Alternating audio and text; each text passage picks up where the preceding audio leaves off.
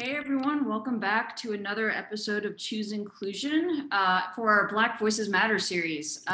We are here today with my co-hosts, as usual, Libby and Mike. Hey guys. Hello everyone. Good evening. So we got our cocktails in hand because we got a special guest today. Our guest today is Rebekah Henderson. She's a documentary filmmaker and podcast host based in Denver. And we're going to be talking about a couple different things, Stapleton, Hamilton, and we just need to come up with a third 10. And Rebekah, welcome today. Oh, thank you so much for having me. What a lovely introduction for such an esteemed person as myself. So the first question, I love it. You did forget one thing on my intro. I'm a shit talker, so I forgot to include that. But yeah, shit talker is also on my bio. Bring it. Can't wait. So the first question we always ask our guest, Rebekah, is a check-in. Really, how are you doing? How are you holding up? Girl, come on now. Whoo, listen, are people answering that honestly? Like, what's happening? Because for me, I mean, I am physically well. I am mentally a little bit heavy, stuff going on. I did unfortunately lose my aunt to COVID-19 2 days ago. She passed from Corona. And so kind of a lot of stuff going on, and I feel like there's a lot of things to be hopeful about, and then there's a lot of things to not be hopeful about, and there's just so much going on. So I feel like I'm all over the place, and you should just get used to it, because that's how I talk. I'll be here, I'll be there, I'll be everywhere. So yeah, I'm okay though. I'm gonna make it another day at least. Was that too real? No, first of all, I'm really sorry about your aunt. I mean, that's because I haven't, that's one thing for me, like with COVID, I haven't really had a direct connect. And so that's it, it's just heartbreaking. But I did want to ask, so you're also known as the Tan Tigress. Mm-hmm. And I would love to know why. Oh my gosh. What is your superpower? So my superpower is calling people racists. Is that a superpower? I don't know. 100%. I do think that, so basically the Tan Tigress moniker came from my brother-in-law, because I'm Black, I'm mixed race. My mom was white, my dad's Black, and we were having dinner and I had made a comment about social media, and I said something to the effect of, I'm so radical, I'm like a Black Panther. And my brother-in-law looked at me and said, Black Panther? More like a Tan Tigress. And I think he thought it was a burn, but I thought it was amazing. And I was like, that is a perfect description of me. And so it kind of stuck, and I use it. I named my production company Tan Tigress Productions, and I've got, merch and things like that. And then my tagline is, what I lack in melanin, I make up in militant. So, and that's just a nod to being really pro-Black and pro mutual liberation. So that's sort of what it's about. But, and then it's also my complexion. I'm sort of a light toasty tan kind of color. So yeah, you're making political waves here in Denver, right? Like, you are super active. You actually did a documentary of women in color in politics. Mm-hmm. And you live in Stapleton, which I think most of our listeners, and shockingly enough, and not shockingly enough, a lot of Denver people don't know about the history of the Klan here. And we're wondering if you talk to me about what's happening in the first ton of the segment, Stapleton. And yeah, what's going on there? All right, so I'll hit it. I'll try to keep it reasonable. So this is just if people had not heard of Stapleton, of the neighborhood. I mean, it has been sort of on national news. You can Google it. But basically, the neighborhood I live in is a development that is made from a decommissioned airport, the old airport for the city and county of Denver. And the person it was named after was a longtime mayor in Denver. He was the mayor like a few times through the 1920s and up until like 1953. So it's named after Ben Stapleton. Ben Stapleton was also a high-ranking member in the Ku Klux Klan. Now, when I learned this information, this was in 2014. Okay. And my husband and I had just moved back to Denver from Oakland, California. And, and one of his friends said to me, a Denver native, was like, hey, you guys live in Crackatown. And I was like, okay, I know there's a lot of white people in this neighborhood, but settle down, And then he said, no, this is like the heart of the Ku Klux Klan. And Ben Stapleton was this like leader in the Ku Klux Klan. And when I found that out, I was like, ew, gross, right? But I was also like, this is America, like everything got to raise its name, you know what I mean? I'm like, whatever. And I didn't really think that much about it until people started trying to change the name. So then I found out there was all of these sort of, it's been an ongoing movement in Denver since the 1960s, actually, which I didn't know until recently. I was more familiar with the early 2000s. Sorry, if there's anything that I'm like saying that sounds wild or you want me to clarify, please stop me, because I will just talk. Yeah. So anyway, so Stapleton, so the neighborhood, they had sort of promised, they knew about this from the beginning, right? Because here's a question. What is the name of the airport in Denver right now? What do we call our airport? DIA. Mm-hmm. DIA, Denver International Airport, right? So why didn't they name it, when they moved the airport, why didn't they name it Stapleton again? I know why. Because they knew you can't be naming something after a Ku Klux Klansman and people aren't going to get mad about it, right? So they knew that. It was they always said, no, Stapleton, it won't be used in branding. It's just going to be like a place locator. And it was designed to be 12 different neighborhoods. And then each neighborhood would have its own kind of nickname and personality. And they said, we're not going to use Stapleton. Well, 20 years later, it's all over everywhere, right? It's on top of all of their branding. And we tried to change the name of the neighborhood. It's been going on and on. Sorry, I know I'm like repeating myself. Live, you guys, live is messed up. I'm sorry, y'all. Also, you're actually telling a very coherent story. So keep Well, can I interject for a second? Because what's interesting is, and I don't know if a lot of people know this, but Walker Stapleton, who ran as the Republican nominee for governor against Jared Polis, is Ben's great grandson? Or something like that. Is that right? Yes. And I think it says a lot about someone when there's finally this movement, right, in the right direction. Like, we're actually going to change the name after whatever, 40, 60 years of trying to change the name. And he still comes out and against that. Listen. For the most part, right? Like, he had to make a statement like, well, I don't know, I don't agree with that, but Uh-oh. Are you there? Sorry. Yes, I lost you for a moment. I was just, that was kind of my, like, what do you think of that? I think that that family is part of the culture of oppression and white supremacy in the United States of America. So they're not really any different to me than other, like, old conservative families that are sort of behaving in that way around like legacy and naming things. However, again, it's one of those situations where when people ask to change the name, the correct response, in my opinion, would have been, he's our family member. We are proud of some of the things he's done. This is something we're not proud of. And you know what? I think you should rename it. And we're going to work for the next 100 years to make sure that Stapleton is a name that people can be proud of, or something to that effect, instead of being like, oh, he was in the Klan, big deal, And so those were all the things that made me very like furious around it. So, and then I think it is worth noting though, that when I was asked to join the Rename for Stapleton movement, I was very reluctant and I poo-pooed people on it. I was kind of like, ugh, you guys, seriously, this is what we're going to do with our time right now. And I felt like that. However, when I heard people's reaction to people even just wanting to change the name, I realized we had a serious white supremacy problem in this neighborhood. And I became somewhat peripherally involved in it, and I wanted to promote changing the name.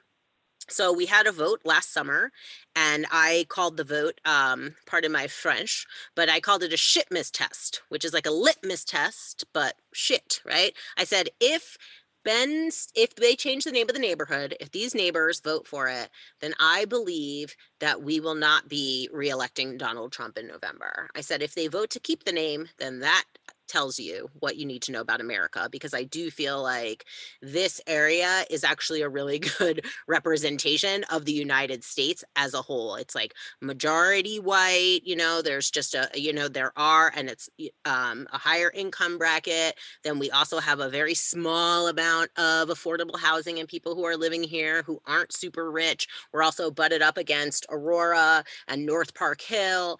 So there's a lot going on in this area that I think is representative of the United States. And so that was my prediction. Everyone was like ready to chop off my head because I said that, but I was like, you have to know what's in people's hearts. Like, I knew Donald Trump was going to win in 2016. Everybody was surprised. I wasn't. I was sad, but I wasn't surprised. I mean, I think it's really interesting that your initial reaction was like, why am I going to spend my time and resources on a fucking town name change? Because I'll be honest, I kind of agree. It's like, okay, there's like, so many other systemic issues happening right now. Why focus my energy on a town name change? But I think you just brought up an amazing point, which is that it's not even a town, honey. It's just a neighborhood, girl. It's Denver. Right. And like white supremacy rears its head in all of these ways that people don't think about, right? Like everyone thinks white supremacy, they think Deep South, they think about lynchings, they think about like these overt racism crimes, but it's like, no, this is white supremacy. This is a more insidious problem. And we need to put our resources and energy into things like this in order to address the overall systemic change that needs to happen. And I'm going to go a little even further on that, if you don't mind.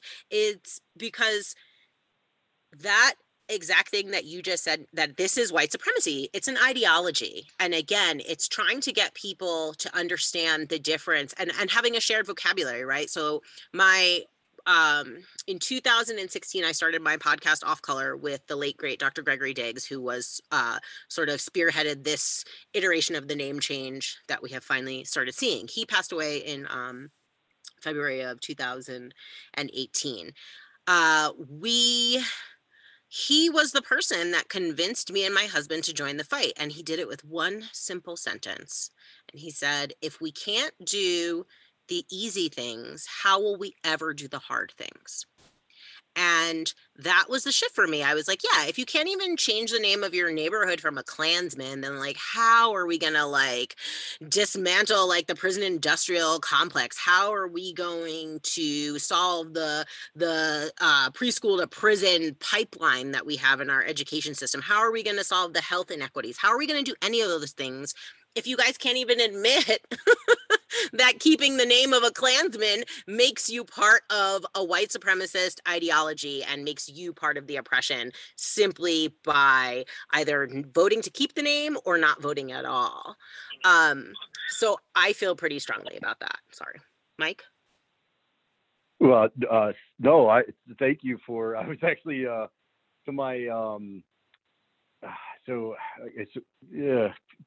please know this is coming from a blind guy's point of view. Okay. So I'm the token blind guy, and knowing how far the world has to go to even get us where the people with disabilities community aren't even in the race. Okay. So it's coming from that standpoint. So I always look at baby wins, baby steps. You got to crawl, walk, run your way into success. And so to me, when I heard that one of the schools there in the neighborhood actually did win the branding war and they actually changed the name, I looked at that as again, crawl, walk, run your way into success. I'd love to hear your thoughts on that. So that was also part of Greg Diggs' legacy. He worked with the kids on that, and they were building a curriculum. So they were sort of letting people know this is wrong. When that happened, all it did was make us in the neighborhood look even worse, because the kids were like, yo, come on, guys. like for real. And people, and I also too, is a kind of, it's like embarrassing, right? Like to know that the children in your neighborhood are, and attending that school, are able to see what you are able to do, what you can do.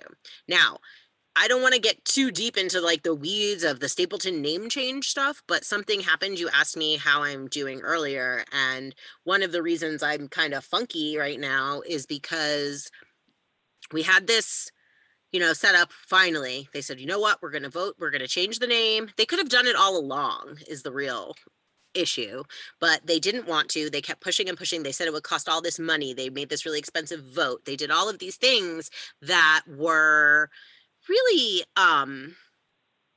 it was all trash. It's a whole long story. I'm not going to tell that part, but I am going to talk about what happened last night. So we have two community associations in our neighborhood. We have one that is the Stapleton United Neighbors called SUN, and that's like everyone in the neighborhood, renters, business owners. And we have one that's called the MCA, the Master Community Association, which is only for homeowners, although renters pay taxes. So when they put the vote out and they said, oh, who wants, to change the name? Naturally, the vote it only went out to property owners, no rentals. So let's talk about that, right? I couldn't even believe that was the vote. I was like, wait, how come only property owners get to vote? Like, what year is it? Is it 1799? Like, what is happening? So then we started this process. People have been submitting names and everybody's going through, and we're in the second round of the naming. And one of the second choice for the names right now is Mosley, which is to honor the Mosley family. John Mosley was a Tuskegee Airman and this sort of great leader in Denver. His wife was incredible, did all this work with politics and just incredible stuff. Beautiful family, very exciting. And the Mosley's grandson reached out to me and asked me if I would help support Change for Mosley. And my true answer was, it's going to be shocking for everyone, but I said, well, I'm not a big fan of the military and kind of thing. However, I am a fan of Black history, and I think that would really send a strong message to the world, really, right? It's like we went from Stapleton to this lauded, wonderful Black man to this whole representation of what Denver could be, or what we like to pretend Denver is. And on the call last night, people were asking questions like, well, how much is it going to cost? And it's like, is there going to be, do we have to pay to use that name? And they were making it sound like the Mosleys were trying to make money off of this. And I thought and I was like, back to square one. Here we are again with our white supremacy, right? And if they feel like if a name can't be Stapleton after a Ku Klux Klansman, right, then it can't be the name of anyone. So everyone is really pushing. They don't want it to be named after a person. They want it to be named Central Park. And I will say again that before all of this, I also wanted the neighborhood to be named Central Park. I was like, it makes sense. There's a Central Park. My neighborhood is called Central Park West. It's fine. Now, if they had done that 5 years ago, I think we all would have said, okay. However, in the current climate, no, we want Mosley, right? And so that is another example of how white supremacy is like playing out. People are furious. And in addition to that, I've seen posts that one that said Mosley. That sounds so ghetto. Oof. Ouch. Really?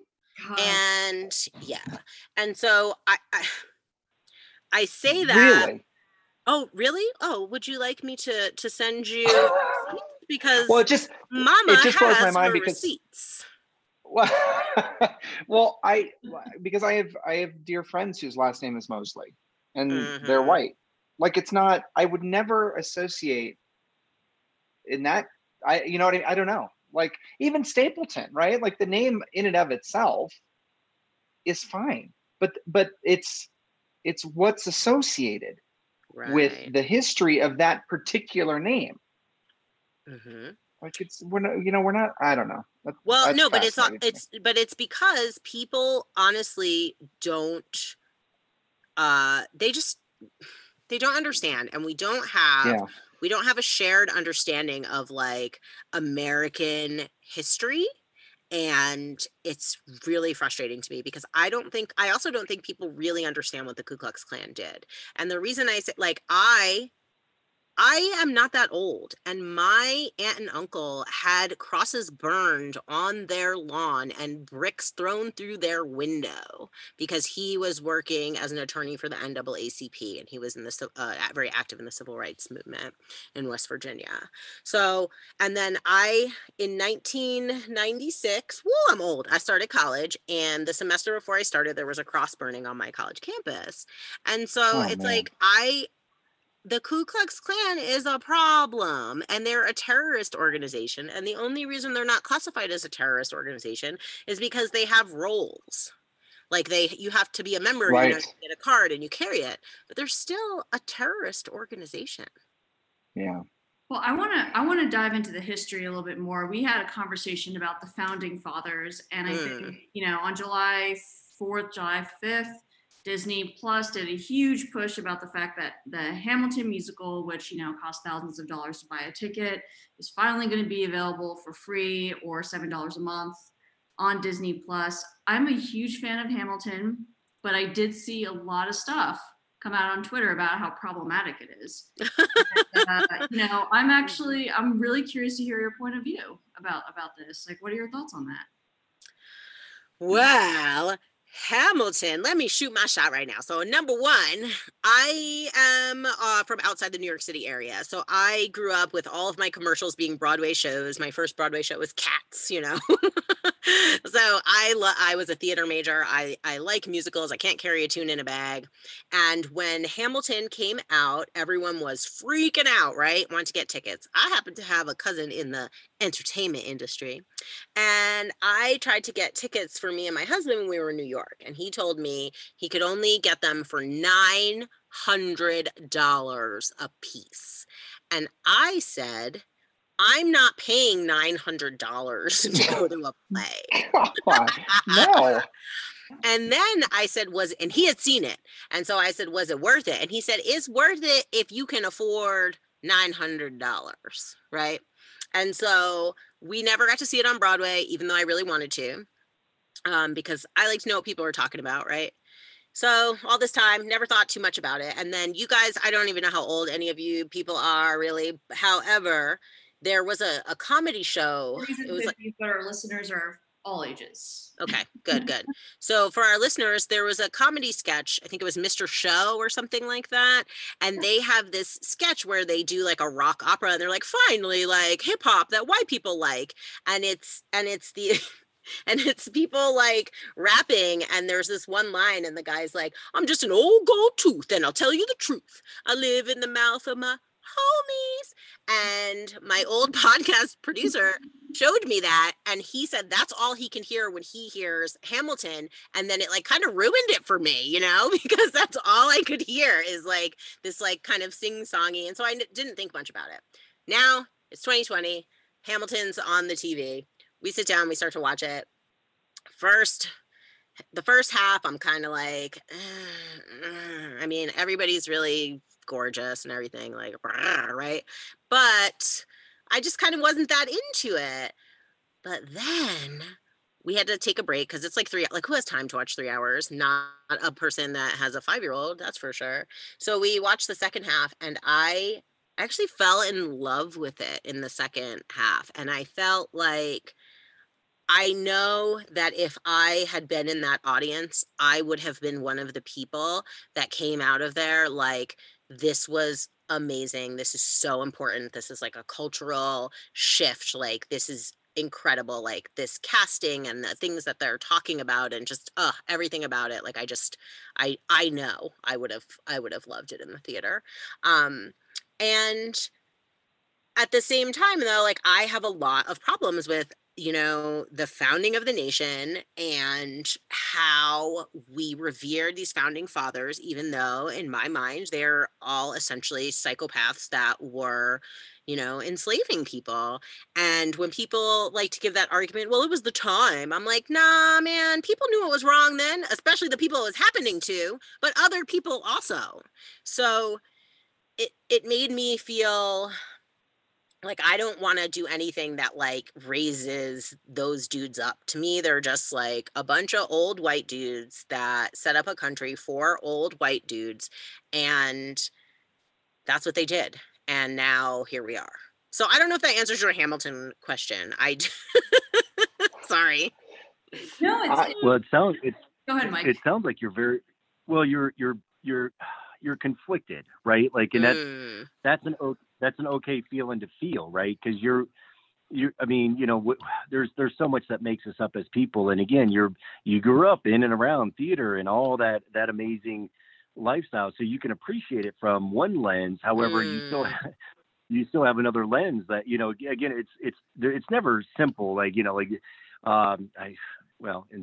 okay, so please help me with Nina. If I use the term, it's, you know, it's never black and white. Is that bad to use? I need to help.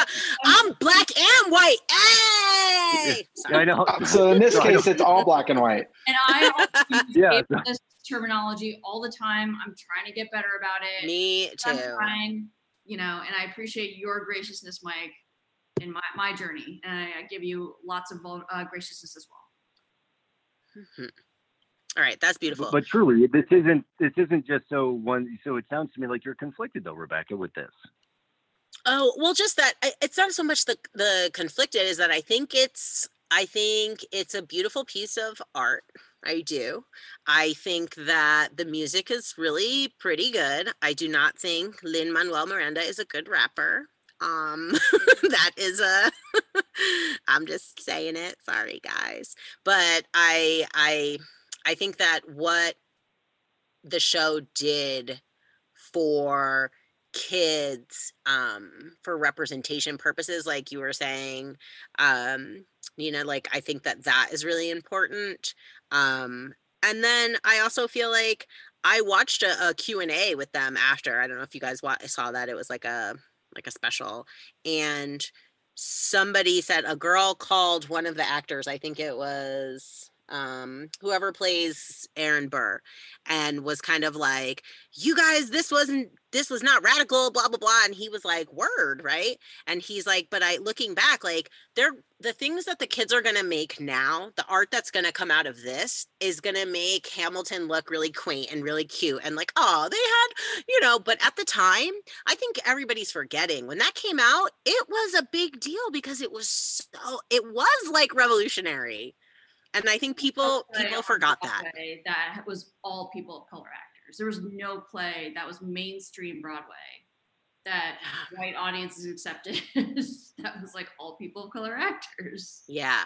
It was. Yeah. Yes. So anyway, that's why I'm a fan. In that regard, I really liked it. I think that it's worth watching, and I'm really glad that even that the theater could be open, that people could see it like that with that original cast. Because I have a side note, a sort of little bit of a funny story. You know, the actor Daveed Diggs, who plays the Thomas Jefferson and I think Lafayette, but yep. I met him in Sundance earlier this year, and I didn't know he was in Hamilton. I was like, that's Mr. Noodle from Sesame Street. Oh my God. Oh, that's amazing. Now I know why he's famous. And so I was putting up some pictures I had of me with him, and everyone was like freaking out. And I was like, yeah, it's Mr. Noodle. What? So one of the things that I want to make sure that we cover, though, before we end our episode was, it's something, it's not going to be a 5-minute thing. Like, let's dive into this. You mentioned earlier that you're mixed race. Mm-hmm. And I think in the Black Voices Matter series, we haven't really explored that. right? What does that mean to be mixed race? How does that fit into identity politics and everything that's happening right now? I was wondering if you could just speak to that.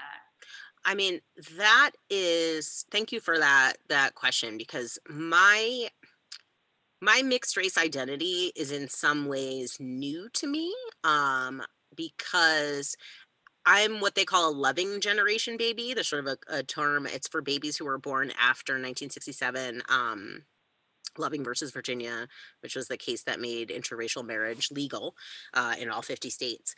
And you think that's 1967. My parents got married in 1971. So at that time, I was born in the late 70s, and there wasn't it wasn't about being biracial. You were Black, which has very unfortunate and tragic ties to the laws around slavery. And so the law is actually called hypodescension, and means one drop of Black blood makes you Black. And they would also go by, because originally it was just by the mother. So if your mother was born free, then the child was born free. However, there were so many masters who were raping the people, raping the enslaved people. So anyway, there's just so much heavy stuff in that part of our history. And so I always grew up saying I was Black. I never was like, oh, I'm white. I just would be like, oh, no, I'm Black. And sometimes I would say I was mixed, but generally speaking, Black is sort of how I identified. And the reason for that, looking back, I've had a lot of years to think about this, right? But is because people were always othering me. Now, two things were going on at that time. Is one, my complexion was also darker as a child. So I think that kind of played into it. And I grew up in an all-white suburb. So I looked different, and I did stand out. I didn't look like a white kid. They couldn't tell that I was Black, but they knew I wasn't white. And so that was a question that I was asked all the time. What are you? What are you? What are you? And it just made me so angry for most of my life, because I would be like, why are people asking me this? And so it showed me that how important race is from a very, very young age, right? Where people are trying to pigeonhole you and sort of put you into this box. And then as an adult, my husband is also mixed race, and he's very white presenting. However, he is Black also. And he identifies, though, as mixed race. And it started to make me think about it more. And then when I had my son is when things really kind of took off, because I thought I was having a little tan tiger. I thought I was going to have a little boy that looked like a little Puerto Rican, just like mama, kind of thing. And he came out so white, like red hair, blue eyes. His skin is so fair, and it sounds silly, but it like gave me pause, and it made me start to think about like, okay, well, what is Black if this is my son? How Black am I? And ultimately I fall on Black is, of course, about the level of like melanin in your blood and your phenotypes and the way that you present, because that has such deep impact on our lives. And there's also Black culture. There's also Black family. There's also roots. There's, it's the blood in my veins. It's my DNA. It's all of those things. And so I always say, I'm Black and I'm proud. And I think that there's so much colorism. Colorism is, I don't know, I'm assuming that your listeners know what colorism is, but maybe they don't. But colorism is just basically the closer you are to white, the better it is, right? So it's like, if you're Black, get back. If you're brown, you down, stick around. And if you're, and if you're white, you're all right, or something like that.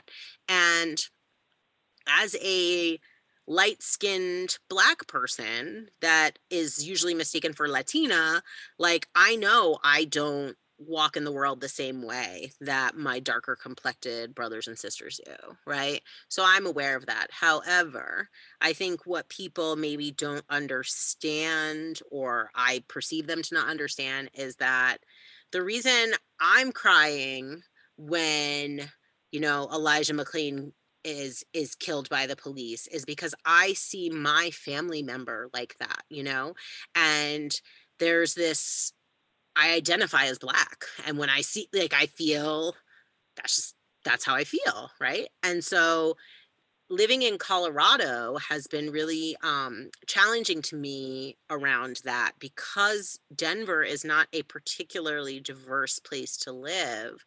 And I don't fit into the two categories of races that people understand here, which is Black and Mexican. I'm not saying that that's the proper terminology. I'm just saying that's what it is in Denver, right? It's you're Black or you're Mexican.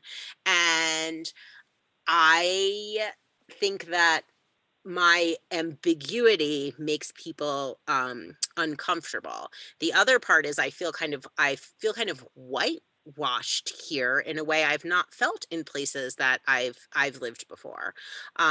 Oakland, Madrid, like I just didn't, it's really strange to me that people were so surprised that I'm Black. And because in New York, it's like, oh, even though they would ask me what I am, if I say I'm Black, they're like, oh, word. And that's the end of it. Not, you must have a white mother. You're white. So it's like here, it's because I think they are just not accustomed to seeing, there's not a lot of racial diversity here. So anything that isn't Black, Mexican, or Vietnamese, I guess, is it in Denver. I don't know if that answered your question. I'm so sorry, hun. No, kind of. I mean, I have a lot of friends now. So I think it's interesting that you were born in this generation where there just wasn't as much mixed racial stuff. But like in our generation now, so I think I'm maybe 2 years younger than you. I'm guessing based on what you said earlier.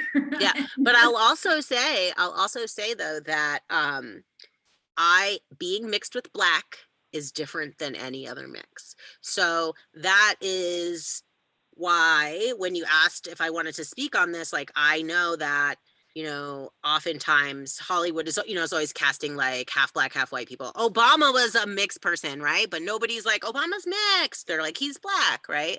And it's because we base it entirely on like phenotypes, right? And actually, that was kind of one of the questions I had about you and your kid, because I have a lot of friends who have, a lot of white friends who married Black and brown people, and a lot of brown and Black people who married white friends, and then they have kids now.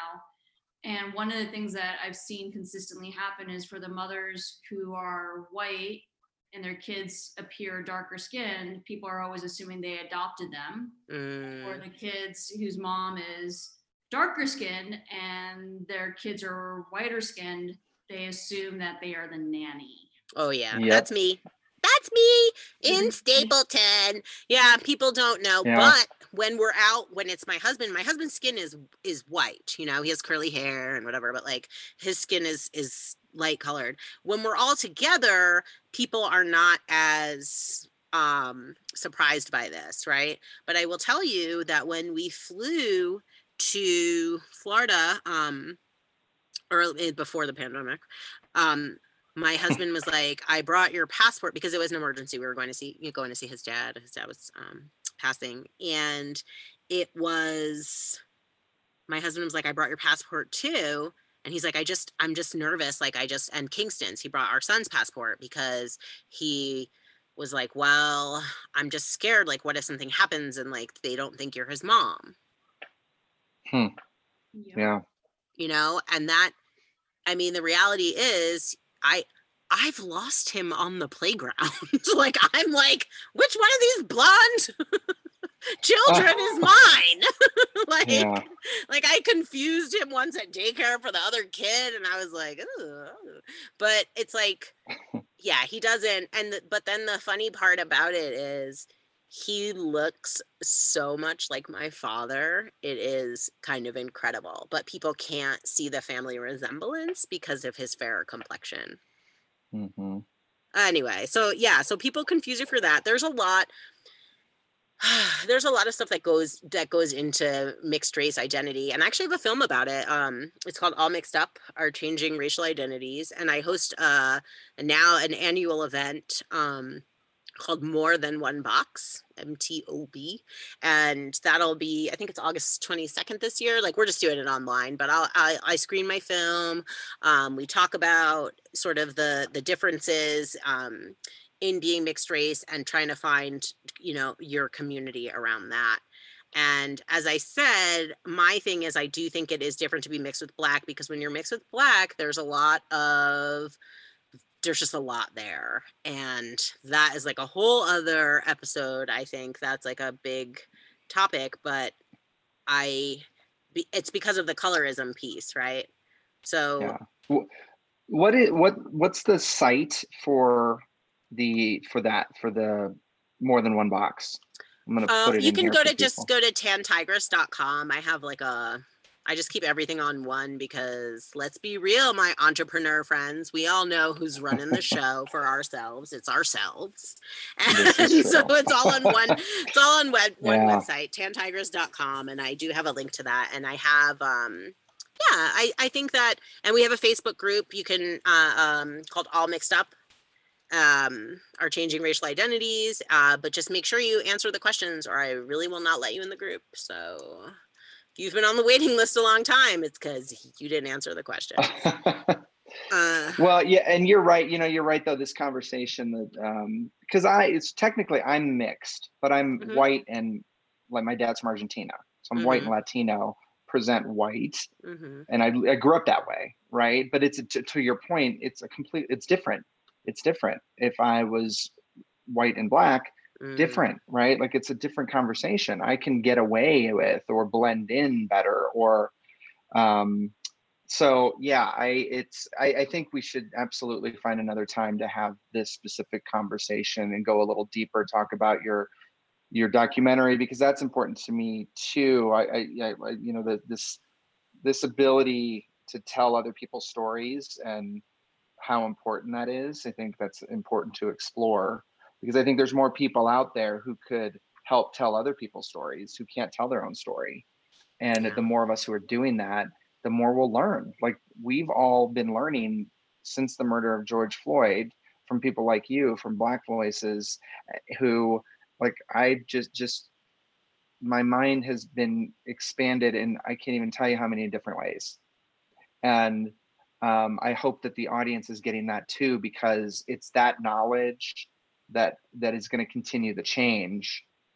Because otherwise, to your point, like what blows me away about the discussion around the founding fathers is, wouldn't you hope that 200 plus years later, we've evolved beyond the founding fathers, right? Like we've bettered ourselves. So why would we continue to hold them up, to your point, as these amazing figures? Yeah, they started a country, great, but they did all these other horrible things. So wouldn't you want to be better than them 200 plus years later?